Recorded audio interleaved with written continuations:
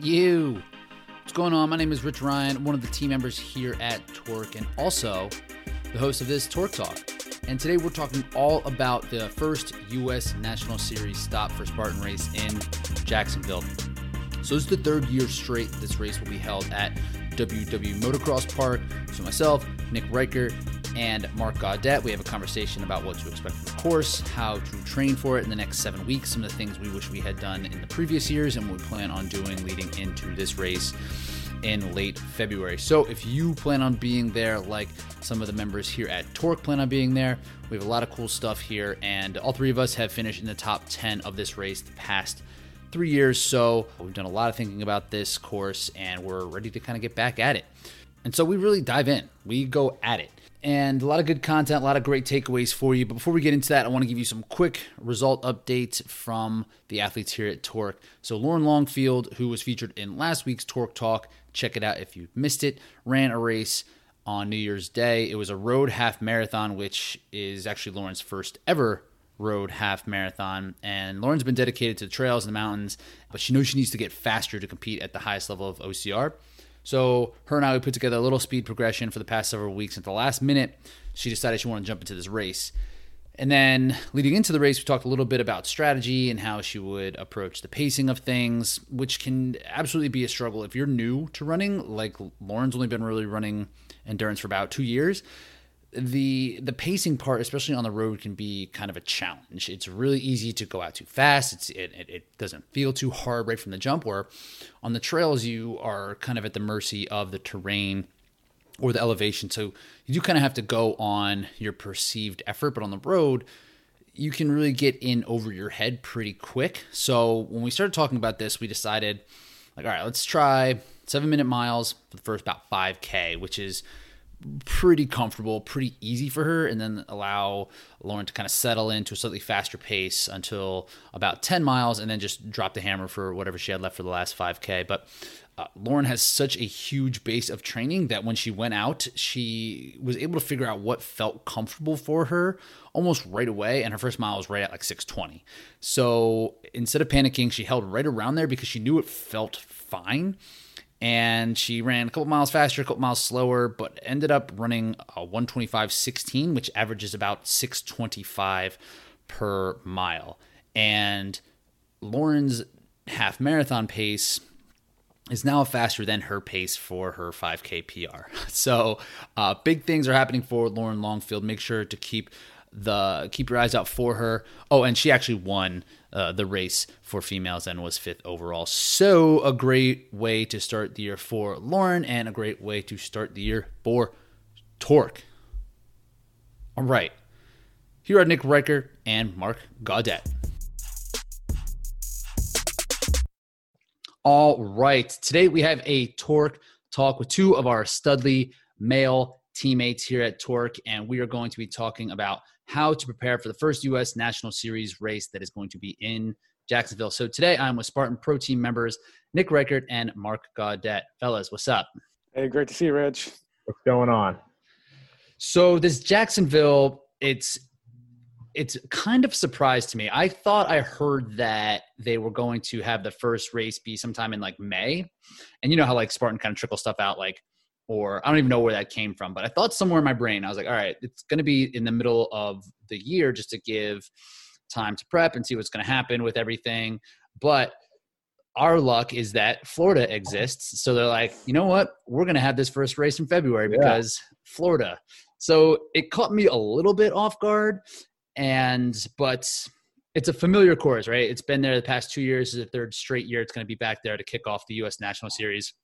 I've done this course twice. I'm considering hitting it again, but I know you guys are in. Like, as that was right off the jump, you're like, we're doing it. So, Nick, when they set us back to Jacksonville, what did you first think about? I thought redemption for one, and two, like, let's go. Jacksonville is probably my perfect course for me. One of my better performances. So I was pumped. Still kind of skeptical. Hopefully it happens with COVID. Definitely still skeptical, but I'm pumped. I'm fired up. I think it's a great place. Everybody wants to show if they're fast. Everybody wants to show their leg speed. So I think it's a perfect first race. Yeah, because it's short, right? They're doing the sprint again. So I guess that's a reason that they can be like, well, just get ready because it's just a sprint. Who cares? Like it's not, you don't need that huge of a lead up time to it. So Mark, are you happy to go back? I am. Yeah, I think I was surprised as well. And I was like mid of my planned off season when the news dropped. So I'm coming right off the JFK 50 miler. So I was going into a very low mileage maintenance phase. When the news dropped though, I kind of like, we haven't raced for so long that I'm just eager to get back out there. So like Nick said, I think the course plays to my strengths, and I'm pretty happy with a 7th place finish last year, but I think there's a little bit of redemption for me as well. I think I left quite a bit of time on the course last year, and hopefully we can get out there and I guess improve on that finish this year. So yeah, you guys are both top 10 last year. I was planning on being it, but I just missed all of the obstacles on the way. I was racing that way until obstacles happened. So Nick, you were 10th last year, right? Yeah, and with a missed spear throw. With a missed spear throw. So in terms of redemption, that's kind of what you were thinking. But when when you went into Jacksonville last year, we kind of knew, right? That was, or at least it was on our radar. 2 years ago was a bit of a surprise as well, just because I think they didn't announce it until probably around the same time, around January 1st. So a lot of the higher end athletes who had trained well into September, October, and took a lot of downtime, then all of a sudden it kind of got sprung on. It's like, okay, here it goes. But last year there was an inkling that it could be back there. The sprint what was kind of the wrinkle with that last year. But Nick, when you prepared for this race last year, what kind of things did you have on your mind going into it? What kind of things did you do leading into it? Yeah, I did a lot of interval work, a lot of quality long runs as well, a lot of strength-based intervals. I didn't really touch any weights. I hit heavy carries after my long runs, but a lot of those fartleks, like quick fartleks, not like going too long of intervals. I'm not doing like a 30-minute tempo, 40-minute tempo run. I was really focusing on trying to get my 5K pace faster. So workouts to go towards my 5K. Yeah, and I wanted to be in, like going last year. I said I want to be in the best 5K shape of my life for Jacksonville Spartan. Do you think you got there? At that moment, yeah, I was. Really? Mm-hmm. And Mark, you were doing some similar stuff with some 5K oriented training as well, right? Like, was that kind of the same idea going into Jacksonville? It's like, hey, if we're here, I got to be fast. Exactly. Yeah. So like Nick, I was trying to hit that 5K. I knew the 15:30 range was where I wanted to be. And my last week, I had a treadmill that went up to 12 miles an hour. So I said, 2 weeks out from Jacksonville, I'll run a 5K at 15:30 at 12 miles an hour the entire time. I hit that. And then like Nick said, I was hitting a lot of progression runs. And I think I probably did a little more extended tempos, really hitting up in the 45 minute range. I knew the race was going to take somewhere around 30 minutes. So I just gave like a little extra time and, wanted to extend out that effort that I was going to give for 30 minutes for about 45 prior to that. And I think that worked pretty well for me. I mean, I went in pretty confident. I think this year I'll probably, my mark on the wall is kind of that 15-20 range. So yeah, very similar train up as Nick. So kind of thinking the same thing, right? It's like, all right, well, let's just see how fast we can get for a course that's this short.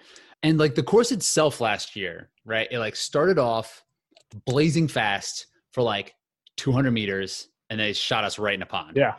Right. So like, yeah. And at that point, the speed didn't matter at all.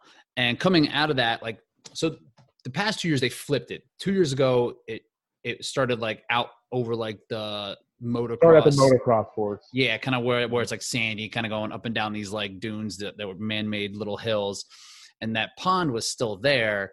It wasn't as long, but it was like way later in the race, right? So there was like nobody near me when I was at that point. Yeah. 2 years ago. But last year it shot us right into it. So like at that point, all the speed that we had been working on, it doesn't really matter when you're trucking through water. But did you feel like when you came out of the water that you were still ready to run fast? Like, Mark, how did you, because I remember seeing you out there at that point, and you came out of the water and you were like sprinting, and I was like, I'm going to have to sprint with Mark on this. So did you feel like you were as fast as you were hoping for? And like, did it matter for you to be that fast? Like when like all throughout the course? I mean, I think it definitely mattered, but I'd say once we hit the water, the marginal lead that most of us had picked up at that point was completely gone. By the time we came out of the water, we were back in a complete pack again. And so right as my feet hit the dry land, I think like most of the top guys thought like it's time to go. And so we took off, but I didn't really do a great job like scouting or reconning the course ahead of time. I knew the sequence, but I really didn't like I don't know, determine the distance between each obstacle. So we were like right on the Z wall, within another couple hundred meters again. And it was like that the entire race until we came out of the spear throw. That was really the first time that we got to open it up. So yeah, like you said, we never really had a good chance to really show that speed last year until we got out of the spear throw, which is pretty late in the race. Yeah, which is probably the last third, I think. And Nick, you shot out off the line like a cannon. And like, I remember you were on the podcast like the week leading into it, and we had talked about your race at West Virginia where you did the same thing, even though that race is like 3 times as long. I was like, all right, this guy's he just goes for it. He's making it happen. He's going to be out front. What were you when you came out of the water? Did you have that same kind of feeling that, like, I know I felt the same way as Mark, that the water approached? I was gonna say the water like approached like much quicker than I thought. I thought there was going to be more time, and like Mark said, like we were on that Z wall really fast, and like there really wasn't much time. And when I was playing it out in my head, I thought the same thing. I was like, I'm gonna have time to kind of run and catch up, but and I guess you should know that in a sprint, like it's not that much ground to cover as a whole, but it still felt like it was like there wasn't as much, even like when I was like mapping it out in my head. How was it when you came out of the water, Nick? Were you kind of in that same spot? Where were you before you missed the spear? Okay, so first I'll just run through it. I told myself I want to be the first one to the water because I really thought like second or third, right? We were gonna. I just rewatched the video today. I was tied for second going in the water with full whiskey, and I thought we weren't gonna punch up into number 20 again because I guess as the top 5 people that we got in the water, that we just didn't want to push it, and that that got everybody up front again. I knew we were going to hit that Z-wall fast. I asked a ton of people who did the race beforehand that did the elite heats. I had a couple friends doing it, and they said we got to the Z-wall way faster. So I knew like that Z-wall, that was going to be the first separator of, because it's an obstacle that not a lot of people fail, but it's also an obstacle like you don't want to fail, so you go pretty slow. Mm-hmm. So I thought we opened up like that first getting to the water was a great, like it had an opportunity for a lot of people to separate, and we just didn't take advantage of it. Like I didn't take advantage of it. I should have pushed a little more in the water or something. But once we got out of the water, I mean, the top 3 people out of the water were Atkins, DJ, and Kimpson, and they got top 3. And I was about, I think, 6th or 7th coming out of the water, and off the Z wall, I was about 5th. And then going into the spear, I was like in 6th place. And Aaron Newell missed his spear before me, so if I would have hit it, I would have been in 5th place, running with Mark Batres. So I thought there was a lot of running space to open up if people took more advantage of it. Because if you come out of the sandbag carry was another crucial point in the race. I mean, it was a half a mile long sandbag carry, which you can definitely separate people with. And then coming out of that, you had the Atlas carry. And from the Atlas carry, it was a straight shot to the spear throw, basically. Mm-hmm. And then from the spear throw to the bucket, and then after the bucket, there was that whole motocross that had to pretty much open up. So I thought there was a lot of space to open up and get away from people if people took the right advantage of it. And I think that's kind of how that course is going to run with the sprint still. So you actually think that because it felt weird in that water. It was like, it didn't feel like, yes, no one felt like they really could push it, but it wanted to push it, but it didn't really feel like you could. And I remember I like swung wide a couple times behind like whoever the first person was in the water. It was like Woods or somebody.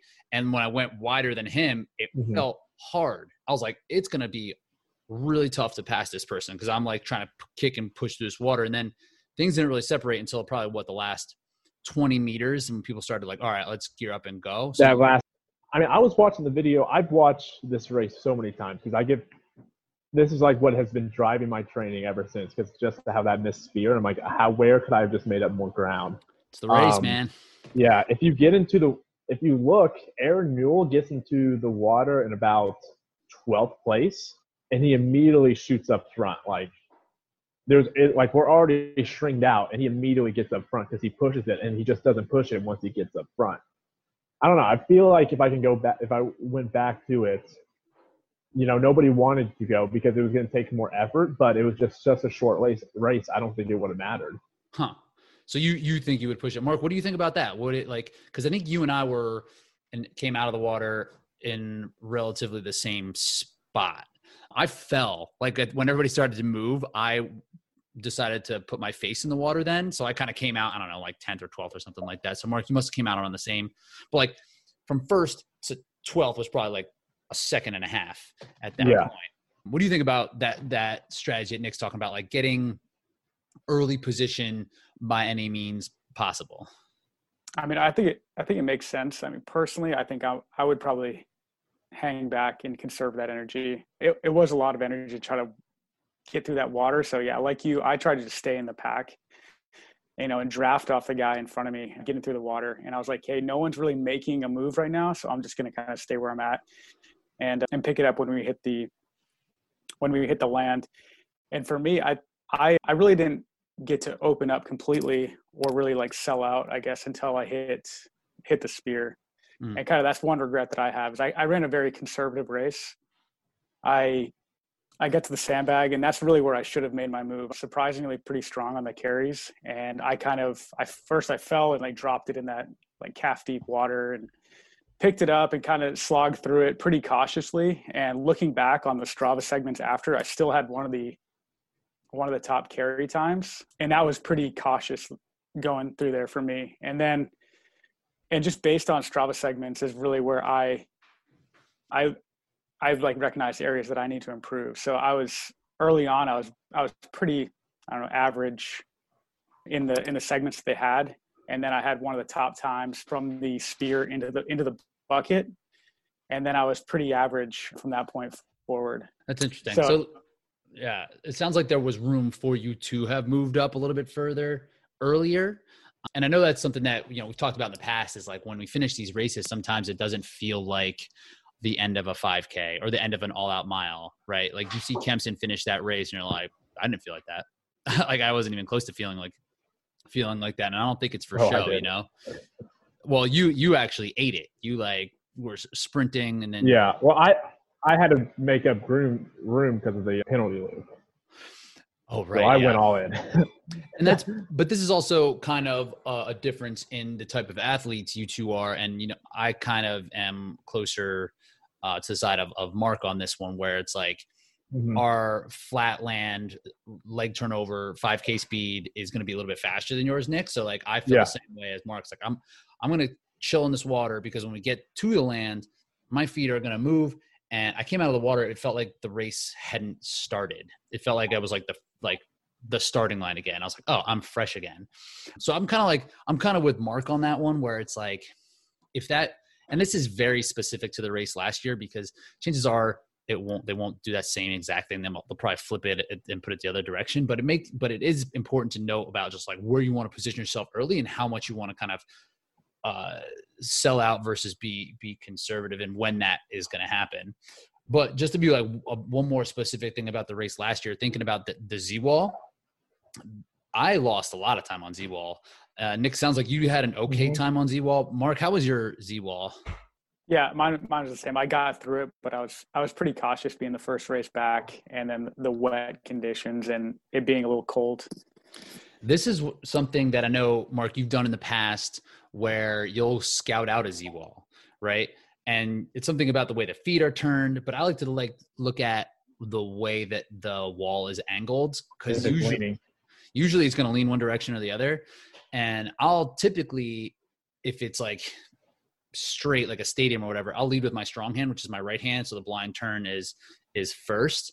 But in this specific race, that ended up being a mistake because that was the side that was leaning. And I didn't even think about it going into that part. I was like, I'm just going to grab wherever I went. And I actually followed, I think it was VJ. I was like, okay, VJ's on this wall, so this wall must be good. And it wasn't. It was really a tough go, and it was a really slow time coming off of that.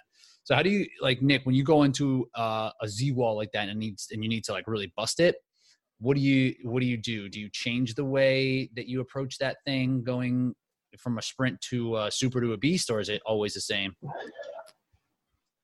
I always go to, no matter what, if I always want to do the blind turn first, get that out of the way, and then I jump. Like, as soon as I get to that crevice of the second turn, I jump from there to hit the bell. I mean, it makes more sense to go to the side where it's leaning like downward, like where you're like leaning up against the wall, but I just hate making that blind turn second. Mark, what are your thoughts? How do you kind of approach that? I mean, if I have the opportunity, I like to get out there and scout one. I really don't worry about the blind turn first or second. And then in the event, especially in a one like this, a lot of times you're not going to get the chance to get on the wall that you picked out. So in that event, I just hop behind like you did, someone in front of me who likely got out there. So for me, I think it was Ryan Atkins. It's why I hopped on right behind. I was like, I bet he'd choose a good one.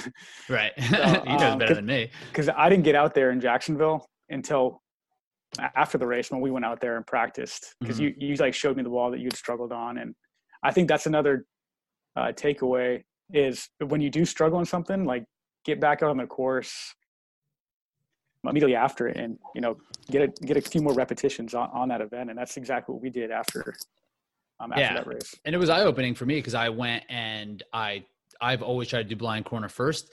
And when you do blind corner first, you at least open up the opportunity, like Nick said, to kind of do that thing where you jump and hit the bell.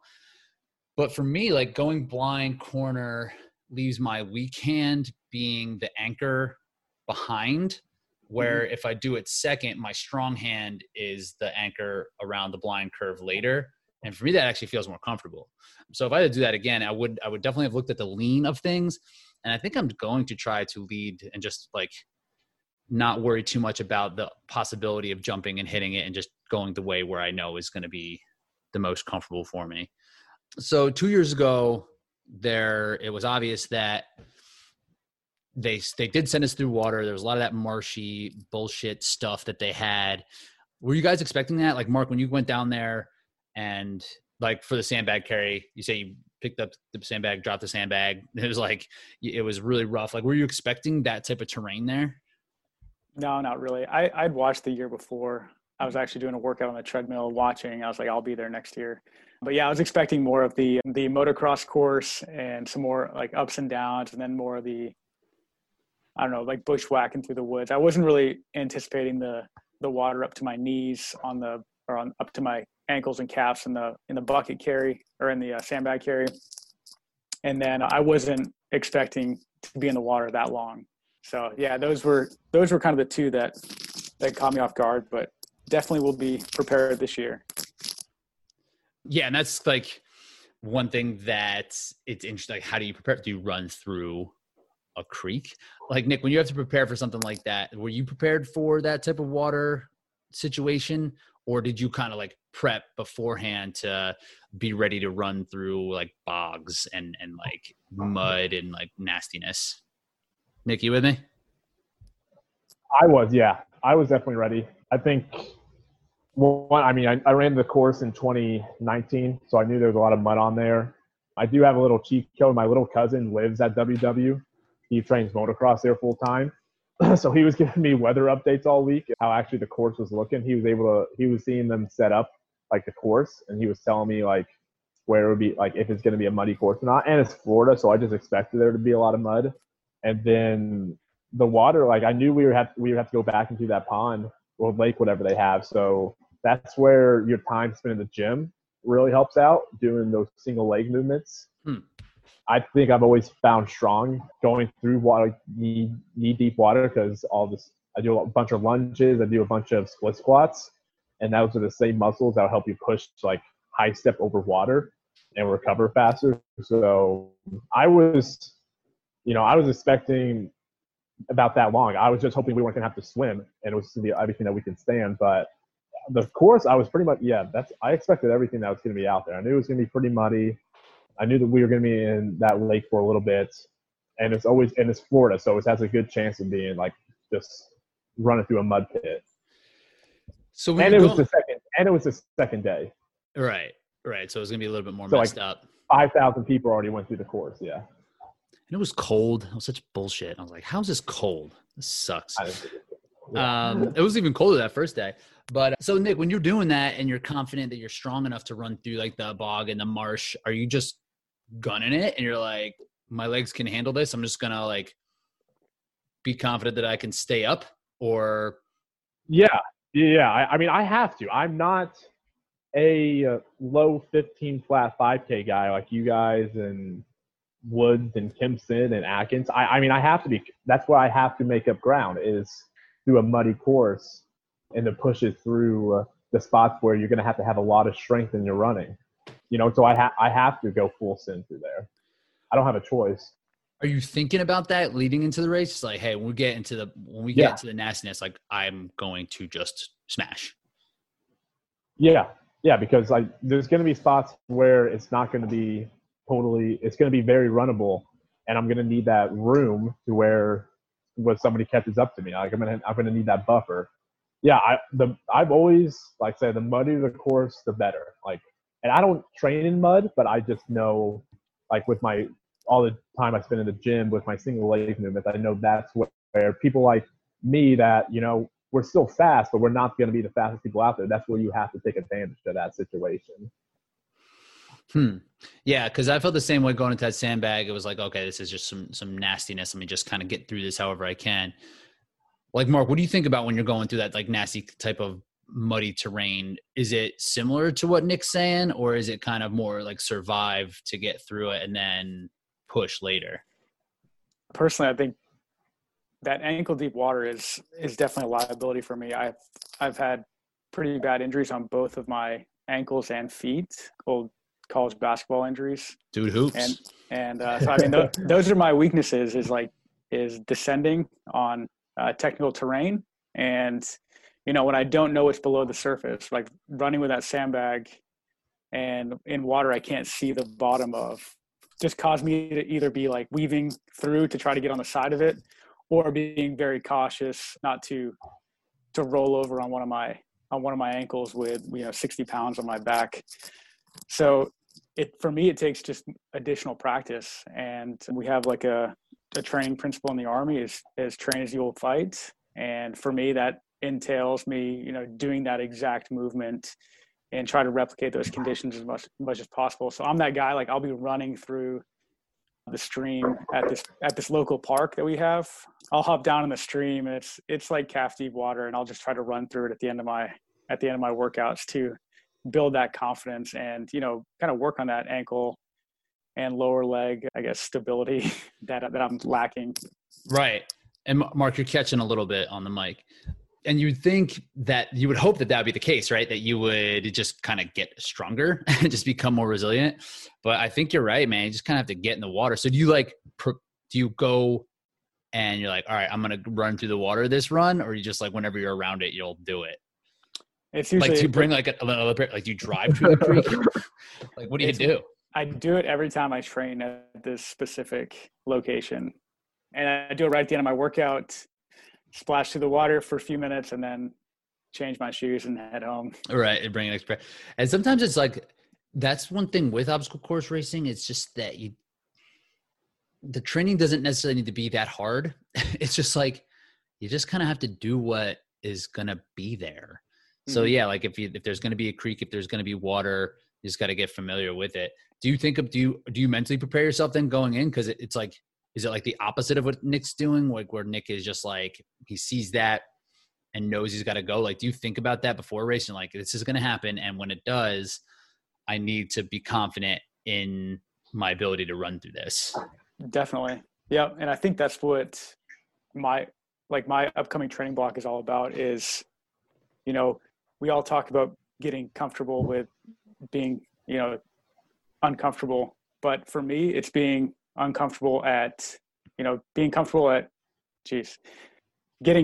different heart rates. So for me, I'm naturally a guy that I'm pretty damn tough when it goes to running long distance, like the ultra distances at a lower heart rate. But I know for me, I need to put in a lot of work at that higher zone of a heart rate.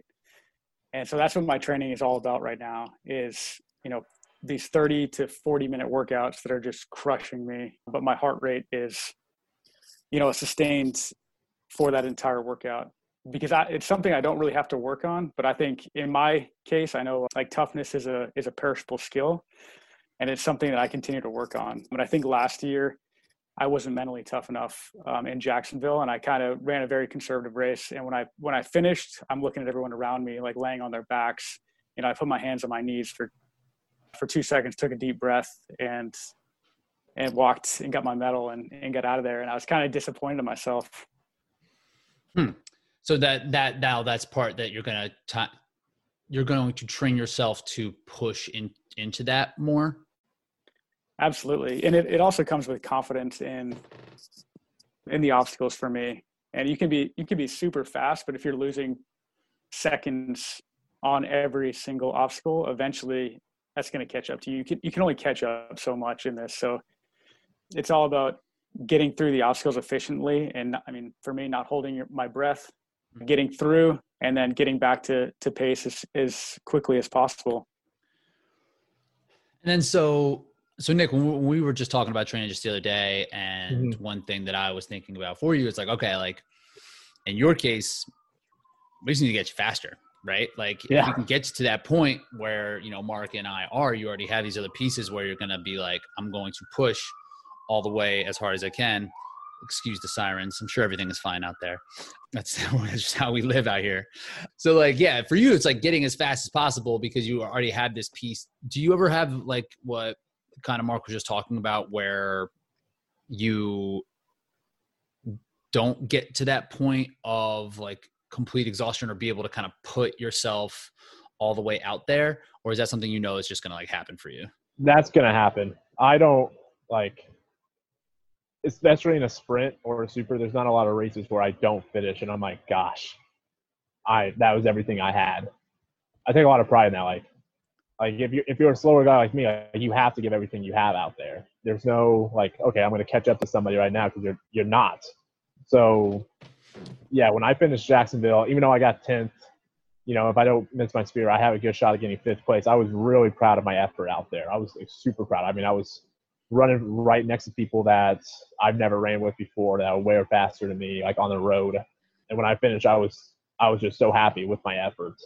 I think that is a skill that people have to train for, that you have to sometimes in training go. You don't have to do it a lot, but you do have to, just like what Mark's saying, you have to get that high heart rate and just kill, once every couple of weeks, just kill yourself in a, is that the time trial, if that's going out to a 5K, to a race that's so people are just way faster than you, and you just try to stick with them as much as possible, and then you blow up. I think that's a great way to train for a Jacksonville. Getting your head underwater on purpose, and then just having to deal with it. So time trialing, that's a good way to do it. Or just getting, in over your head in some sort of race or some sort of workout where you deliberately, do 1 mile as hard as you can, only instead of resting, going into burpees or something, whatever. Mark, what's the workout? What's an example of one of these, we'll call these grit workouts, right? There's no time oriented assigned to this. There's nothing else that's going to be a benchmark for it. But what would you do to really kind of kill yourself? So the 2 workouts I've been doing every week for the last, 4 weeks now and I've been doing these with Dave McGeeta. Elevate Interval Fitness. Exactly. Yeah. Preparing for his run at High Rocks in February as well. So I've been doing the High Rocks specific workouts, but we usually do 9 rounds of 4-minute running with a workout station in between each and the workout station is 2.5 minutes each. So we're usually clipping between 5:15, 5:30 pace for the 4-minute intervals on the treadmill. And then we're coming off into 2.5 minutes of sled pushes, 2.5 minutes of assault bike, 2.5 minutes of burpees, 2.5 minutes of of a carry of some sort, rowing. Just we mix it up each week, and we do 9 rounds of that. So we're right around an hour, and we always end with 100 wall balls. And so that's, for me, like that's a really like difficult workout for me. So we've been doing that once a week, and then the second workout, kind of our second A workout of the week, is we do the 5K progression run, where each week we're getting a little bit faster. So we start and we finish faster each week. And week 1 we're around 17 minutes for the 5K, pretty comfortable. And after 4 weeks, we're down to, I think, 17 or 16:30-ish last week. So we'll keep pushing that until we get around, until we can no longer do it, or Jacksonville rolls around. And then that workout, to really extend it beyond the 15, 16 minute there, like we'll finish the 5K and we'll immediately go right into the remainder of the Elevate interval workout, which is usually a lot of hill climbing, burpees, sled pushes, kettlebell work, stuff like that. And I think that's an interesting approach, and because that's a bit of my problem when Nick and I were talking the other day, and just talking about just getting faster, right? Like, to get faster at something like a compromised running workout or some sort of race sim workout where you're doing those 4 minutes fast and doing those other things, like, yeah, there's definitely like an element of specificity when it comes to like how you're going to move from a sled push into a run, and like being able to adapt to that and just get used to that. Yeah, that'll make that part easier. But to make those 4 minutes of running faster, you need to be able to run fast, right? Like, you might be able to get fast at running those 4 minutes after a sled push, but to like run as fast as you can in between those, like, you still need to work on that actual leg turnover, that speed endurance. That's kind of what that 5K does, to kind of balance those two things out. So I kind of like that approach where it's not just all one direction versus the other. And, but I like the idea of doing like that high rocks type of workout for you, where it's like, it's not necessarily going to be that specific. It's going to suck really bad. It's just going to be something that is out of your comfort zone, especially coming from a 50-mile race that you did like a couple weeks ago. So it's like the exact opposite of those things. So I like that. And how do you feel like that will help prepare you more for Jacksonville, than that you're just going to then be able to have that high heart rate moving in and out of things? Do you think about your breathing? Because that was something that you mentioned earlier. It's like, do the monkey bars while being able to breathe. Like, are you thinking about these things during these transitions? Absolutely. A lot of those 2-minute effort or 2.5 minute efforts, that's all I'm like, just programming myself with, is breathe, breathe. And yeah, like going back to what Nick said, is like, I need to get to that point where I'm selling out on every single race. And I know I've found that on the road, I can give everything I have. I've found where that's gotten me, I guess, early on in my OCR career, is when I did sell out, I also reached the point where I would fail an obstacle. And like, I still have that in the back of my mind, because I'm still fairly new to the sport. So that's just something it's going to take time and just confidence and repetition in the obstacles. But I get better each year. Yeah. Not just the obstacle failure, but I've also just died. I've just died too soon. Nick, like, you've also died, and you haven't died. Where do you just worry about that when it happens? Yeah, I mean, I know, like, I'm only focused on Jacksonville Spartan right now. So if I die there, I don't see myself dying in a 30-minute race like that. It's more dying like in a 13-mile. In a beast, right? Yeah, that's where I'm gonna probably die. And yeah, I worry about that. That's a future me problem, I say. That's a future me problem. We'll talk about it on next year's podcast. Like, and then I died. And then, so like, when you went from Z-Wall, so back to the specifics of last race, from Z-Wall to monkey bars, there was some running there. There was probably 600 meters. It was at the Strava segment on there. It was 3.5 minutes I ran. Okay. Yeah. Okay. So yeah, maybe more like 800 meters. So there was some time to run. So when you get off that Z-Wall and you're running to those monkey bars, are you sprinting? I tried. Yeah, I think that was one of the fastest paces I had a great day of it. I think that's one of the fastest paces I've just ever ran, like, period, on a road, on a cross country course. I think that was one, like, I was keeping up. I was ahead of Batchers and Woods at that point. Like, I was outrunning them at that point. So Yeah, I thought it was a race of two obstacle to obstacle. And I think that's what it's going to be again this year. Two obstacle, and there's going to be those 3.5 minutes gaps of running. Whether you're going to blow up there or not, that's going to, if you train, like, that's going to see, like, who trained harder, like, who had that in them. Who's ready to do that? Yeah, and that's why I like doing, like, I'm trying to find a couple 5Ks to go before and do this, or maybe even a local obstacle course race. I'm trying to find, like you gotta put your body, like, through that. Before last year, I went to a 3-mile road race in St. Louis, and I saw a couple like, oh, these guys look pretty fast. And I asked them, what are you guys trying to run today? I go, well, we're trying to run sub 15. I go, all right, I'm just going to try to stick with them as long as possible. And I stuck with them for about 10 minutes. Yeah, and that's just, and, with an obstacle course race, then you have those little breaks that you can break up those 10 minutes so that you can expand that effort. So I think it's really, you got to put your body through it a little bit. So if you got a couple buddies, say, let's just go to the track or go to a course. Yourself. Yeah. So, yeah. Let's do a 20-minute tempo run all out and see if we die or not. Yeah, that's not a bad. That's training like a meathead, though. Yeah, it's training like a meathead, right? And that's what we're trying to be. Like when we're working now, it's like, okay, sometimes meathead. And yeah, that's only, and I'm always saying that's you. I think you only need to do that once or twice before Jacksonville Spartan. You know, right? Don't do it every week. Just once, like from now till Jacksonville. Try to get that in twice, I think.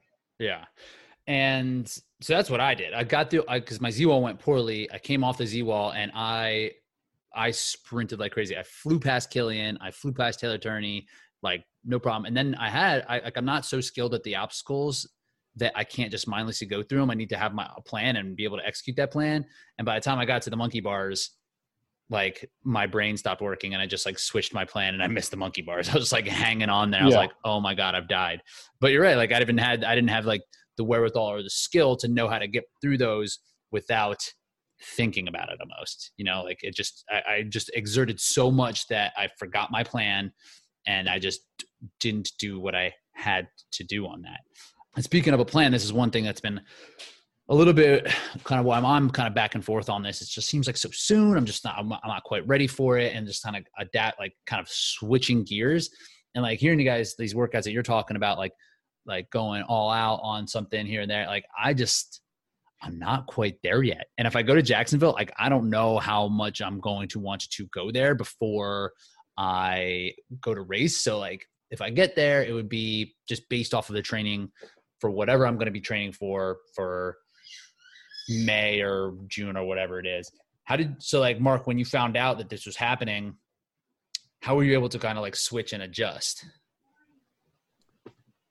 I mean, I knew coming out of JFK 50 mile, like I was going to be behind the curve of the rest of the field when it comes to, the early season OCR races. So I already had a plan in place for really, I was planning to start like mid to late January coming off the off season because I was expecting to race in May, the first National Series race. So I had this in place. I knew I needed to get my speed back. So really the 5K was already on my mind. And then when this dropped, I just moved that block to the left on the calendar and put into action with David. And mentally you were like, okay, it's just what I have to do. Yeah. I mean, I'm psyched with a year off from racing. I'm just psyched to get back on the course. Yeah. Nick, you feel the same way. You're like, whenever the race drops, I'm in. Yeah. You've been doing I mean, 2020, my off season was spring, summer, and early fall because of an injury.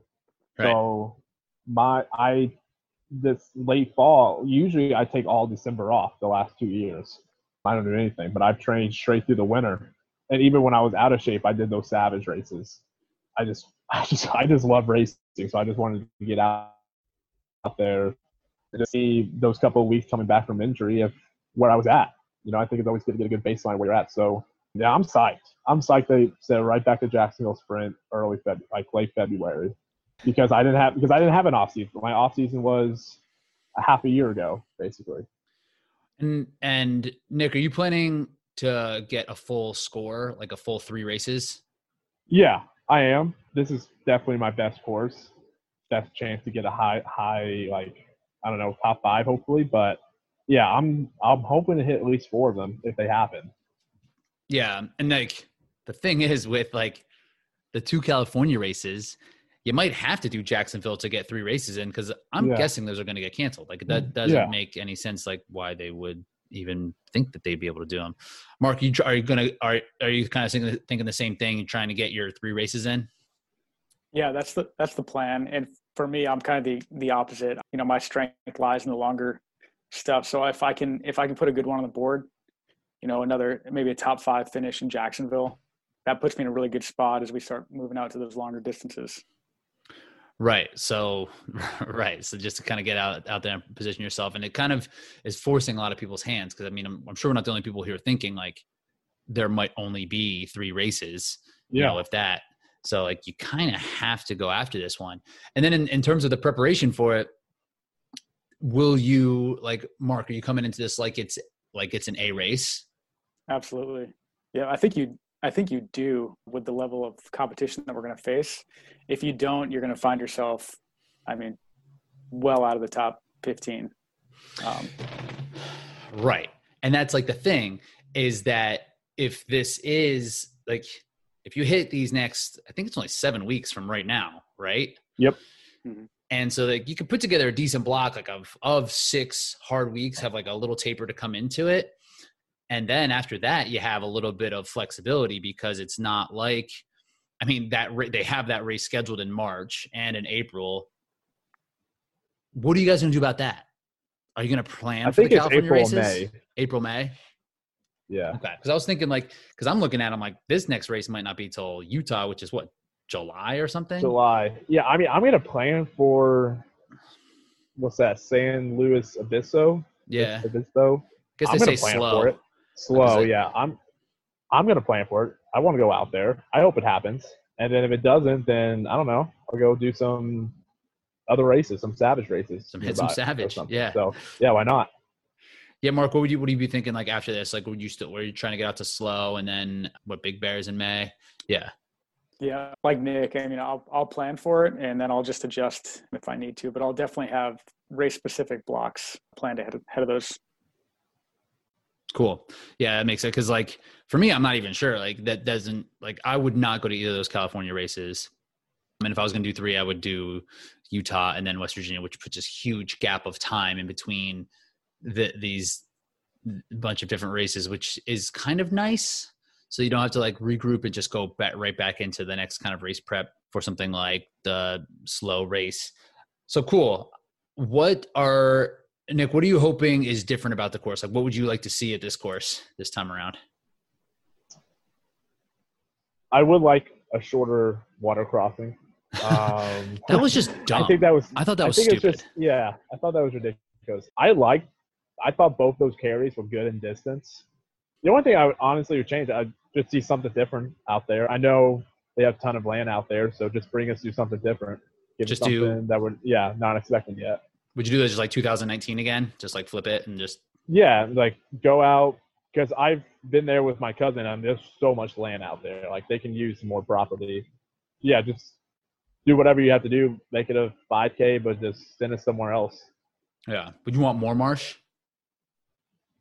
More what? Marshiness, swampland. Yeah, give me all the mud. All that mud. I mean, 2 years ago, there was an extended period where it was like water that was definitely like needy. And I was like, I hope these alligators are scared of us. That was actually that was a bad one. I was actually pretty timid through that one. And then I thought, I was like, it was just like tree stumps through it too. Yeah, that was crazy. And I was like, I don't know if an alligator is going to be that. They've been here as long as like dinosaurs. I don't think they're scared of much. I don't think they're going to run away from anything. So that didn't make me feel that much better about going into it. Mark, what would you like to see different? Probably warmer weather. Yeah. Maybe a couple more areas to, extended running sections. And then for me, the most like awkward obstacle for me was the helix, which is usually never an issue, but I was like super awkward, just kind of clumsy on it. It just took me forever to get through. Did you lose ground on helix? Oh, I got passed by Gaudet And I remember like being on Helix watching like Nick missing his spear and being like, well, at least he missed. But yeah, I was on there like twice as long as I normally am. And it was just like super slippery and awkward. My wife was like right in my ear too. Like, what are you doing? You're doing so bad. I remember like that Helix little festival area. It was so loud. Am I the only one remembering that? It was so loud. That's why you missed the spear. The sun. I think so. The sun was definitely okay. Yeah, eyes. Don't put the spear where the sun is. Yeah, I missed the spear too. Put in Twister in the sprint. Put in Beater. Give us some more fun things. Don't have the spear in the sun. Yeah, there's no reason not to have Beater or Twister. They can keep Olympus in the super, but the other two, that'd be nice to have. Not a big Olympus guy. All right, cool. So yeah, we'll wrap this up. I think we caught a bunch of good stuff. When the map comes out, we'll regroup and just go over that and talk about like some ins and outs and how you really want to attack this thing. So, Mark, what's the goal for this thing? You kind of mentioned it in passing. In your brain, what do you think? I mean, the goal is like any race is to show up to win. But I think if I improve on the 7th place finish from last year, I think that's a win in my book. And then if I could just give that, more of a all out effort, I think I'll leave Jacksonville pretty content. Yeah. That's kind of what Nick was saying, is like just being proud of the effort is ultimately what you want to do, right? You finish, you're like, nothing else I could have done with that. Nick, when you put that all out effort there, where are you thinking you're going to be? I'm hoping top 5, maybe even scratching at a podium. I did listen to a Matt Frazier podcast, is one he did with Darrell Woodson, and he did say, all you control is your effort. If somebody goes out there and runs a 4-minute mile pace through it all, there's nothing I can do about that. So again, I always just want to finish a race knowing I couldn't have done anything else. And hopefully that effort gives me a top 5 and a good showing. Yeah, I mean that's what we can hope for. I mean, that's kind of how I'm trying to switch my goals too. Like last year I went into it and I was like, I'm going to be on the podium. I swore on it. I was like, I'm in such good shape. I'm gonna mash everybody. Didn't give a good effort, didn't give a great effort after it, and just felt terrible. Felt like embarrassed about it. And then I was like, I was so worried about the placing where I was gonna come in, and just trying to change it and just be more internalized and just pushing yourself is like, yeah. And like, if that's good enough to be on the podium, that's great. If it's good enough for 10th, that's also great. Yeah. I mean, you're like at the end of the day, like anybody racing, like you're only racing for yourself. So like nobody's relying on me to get first place. I'm only racing for myself. So again, if I give it everything I got, you can't be upset with yourself. If they hit, I don't want to look back though at my training and say, what if I did something different? Right. That's all. That's my biggest fear when it's racing. What if I would have done an extra tempo day? That's the only thing I don't want to look back at. Right. Now it's like the commitment is just moving forward, and now you have that and we're setting your sights on it. So it's like, okay, we got 7 weeks. No regrets for over these next 7 weeks. Mark, what would you say, last thing, what would you, someone coming to the course for the first time, what would you tell them how to prepare? What's like the best for them? Like if you had to talk to yourself last year. I mean, I would prepare for any conditions. So I wasn't expecting the 40-degree temperatures last year. And as someone who struggles, like my hands just I kind of lose dexterity when it gets below really like 45 degrees. So I was kind of right on that limit last year. And I would just say prepare for, the unexpected, and, train as you will fight. Is get out there and do the things that you're gonna see, and be prepared for just about anything. So it sounds kind of crazy, but I've built up a new garage gym here at the house over the last few months, and I've been working out with the in shorts and the shirt with the garage door open and going for runs in the morning with no shirt on, because I'm in Jacksonville last year. I was bundling up here and going on my morning runs, and then I get down there and we're going shirtless and jumping into cold water. So train as you'll fight. So I've been going for runs in the morning and probably less gear than I should be, but like I feel like I'll be mentally more prepared this year. How's that been feeling? Is it like, does it suck for 1 minute? Does it suck for 40 minutes? No, it's usually it's like usually the first mile or so, and then you kind of find your stride. But, a lot of those times I'm like, man, I really wish I had some gloves on right now. Like I ran last week, it was 37 degrees and raining. And that was a tough morning run. Stuff just to get out. Dude, last year, I was so upset with myself, like missing the monkey bars last year. Cause last winter I didn't run with gloves at all. Like 20 degrees, anything. I was like, just ditch the gloves. I was like, I'm just going to not have to worry about this anymore. And that shit didn't work. So I hope it works for you. Yeah, definitely more of a mental thing. I was thinking like Bleg mitts, right? Like, you think there's a place for Bleg mitts in last year's race? I mean, with the water right away, would have just ruined it. Like, yeah, I didn't think it was that cold, so I don't know. My hands were numb. I couldn't believe like they went numb. I run hot, so that would make it colder. Keeps it hot. Nick, what would you tell yourself if you came down to this course 2 years ago? I never really trained on muddy, grassy trails. I just always expected my natural ability to get me through it, which it has in the past. But man, if you can find, like, I'm in a city, Mark's in we're all in cities, Yeah. If you can find where the high schools run cross country at, I mean, I found that here at the place called Percy Warner. That's where I did intervals at the day, and it was a slop fest because it's raining the last couple of days. And yeah, my intervals were way slower. My back was on fire. My legs were heavy, but that's only going to make it stronger for Jacksonville. It's probably going to be a sloppy mess. So if you can get out to where it's not going to be real technical. So if you can find where your the local high school cross country runs on their trails, if it's on grass, then get out there, especially like the day after it rains or something. That's a good idea. Like going for grass, because when I'm running on trails, they're like hard dirt, rocky. They're slippery and they're technical, but it's not like mud. You probably get mud on some grass cross country courses. Yeah. So if you can find it, do it. Yeah, and when it's raining, take it as an opportunity, not as like a bummer of a day, and you have to go suck it up. So go run through the mud with no shirt on in the winter, and you'll be top 5. There you go.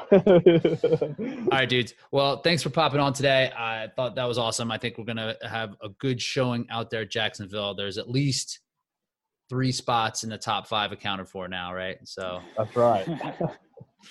All right, fellas. There's going to be at least 20 people say top 5. I love it. I love it, man. Bring it. It's going to be stacked. Like you would imagine. Like, I don't know. I think we're talking about this, right? I think everybody's going to – it depends how you feel about traveling during a pandemic. The whole I don't care. Traveling during pandemic thing. Yeah. That's what it's going to come to. If you don't care, somebody like me, that's like – I feel like we're going to have a lot of people out there, a lot of fast people. And this is one thing I did mention this to Mark when we were talking about it before. Like, worst case scenario that is clear, like definitely not out, like unrealistic, is you go to Jacksonville and then you get COVID. And then it's like you ran that one race, it ruins the next 6 weeks of training. And it's like this sucks now. Cause like it like some people obviously, right, it's like asymptomatic, you don't even know you have it, but it's knocked some people down. Like I'm coaching some athletes who are just like really reeling from it and coming back, and it will really screw up your year if you go and get COVID. So like I'm thinking about that too, and just like I will say, like, the Savage race, Mark, you went to Maryland Savage, like, outside racing, like, I couldn't think of a safer place, honestly. It's not necessarily that. It's like yeah, I'm not concerned with the race itself. I think it's the travel to and from, and the hotel are where the concerns are at. Yeah, okay. I hear you, Rich. I think I'm going to drive. It's a brutal drive from DC. It's about 9 hours, but I think it's worth it for me. And then, I'm still kind of debating the accommodations plan for the race, but I'm going to try to keep my distance and, drive down, race, and drive home. And then just being safe up until that's what you and I, Nick, were talking about. That it's like, all right, just be like extra careful these next 7 weeks. I mean, we all should be being careful, but like extra so, because getting sick going into it. Then you go and you give all the other Spartan Pro team COVID when you're down there. Yeah. This is going to be. I haven't. All the listeners and us, we're in a trust circle. I was reckless in 2020. I'm going to be safe now, though. So we're good. Nick is a walking super spreader. But now he's back. Now the races are here. I'm back on the wagon. It's time to buckle it down. But yeah, I think that's going to be a big thing. I mean, I'm sure there's going to be some people who don't show up because of it's like, you know, whatever they feel like their obligations are at home, or, you know, like I think most athletes are going to feel like us. It's like, oh yeah, when we're there, it's fine. Like we're not going to get sick when we're there, but like, you know, then you got to come back home and like whatever's going on. So I'm not sure how stacked that's going to be. You would think it would be super stacked, but I don't know. I think it's going to be. All right, Mark, what do you think? You're hoping? Yeah, I think it's going to be deep. I think. Yeah, and I'm excited to see like who the new people are that'll show up, who the Mark Gaudets are going to be this year. You're like, who the fuck was that? Like, damn it, I thought I had Masick. Nick Mosk is how you pronounce Mosk. Yeah, it makes more sense that way. Yeah, if he was going to Jacksonville, he'd have a good showing. All right, dudes. We'll make sure to follow up when it comes down to it, and then we'll touch base again when we lead into the race. But yeah, we'll be talking. So make sure to give TORC a follow. I'll make sure we'll link you guys in the show notes. And that's it. We're signing off. All right. Thanks. All right. Thanks, Rich. Later, fellas.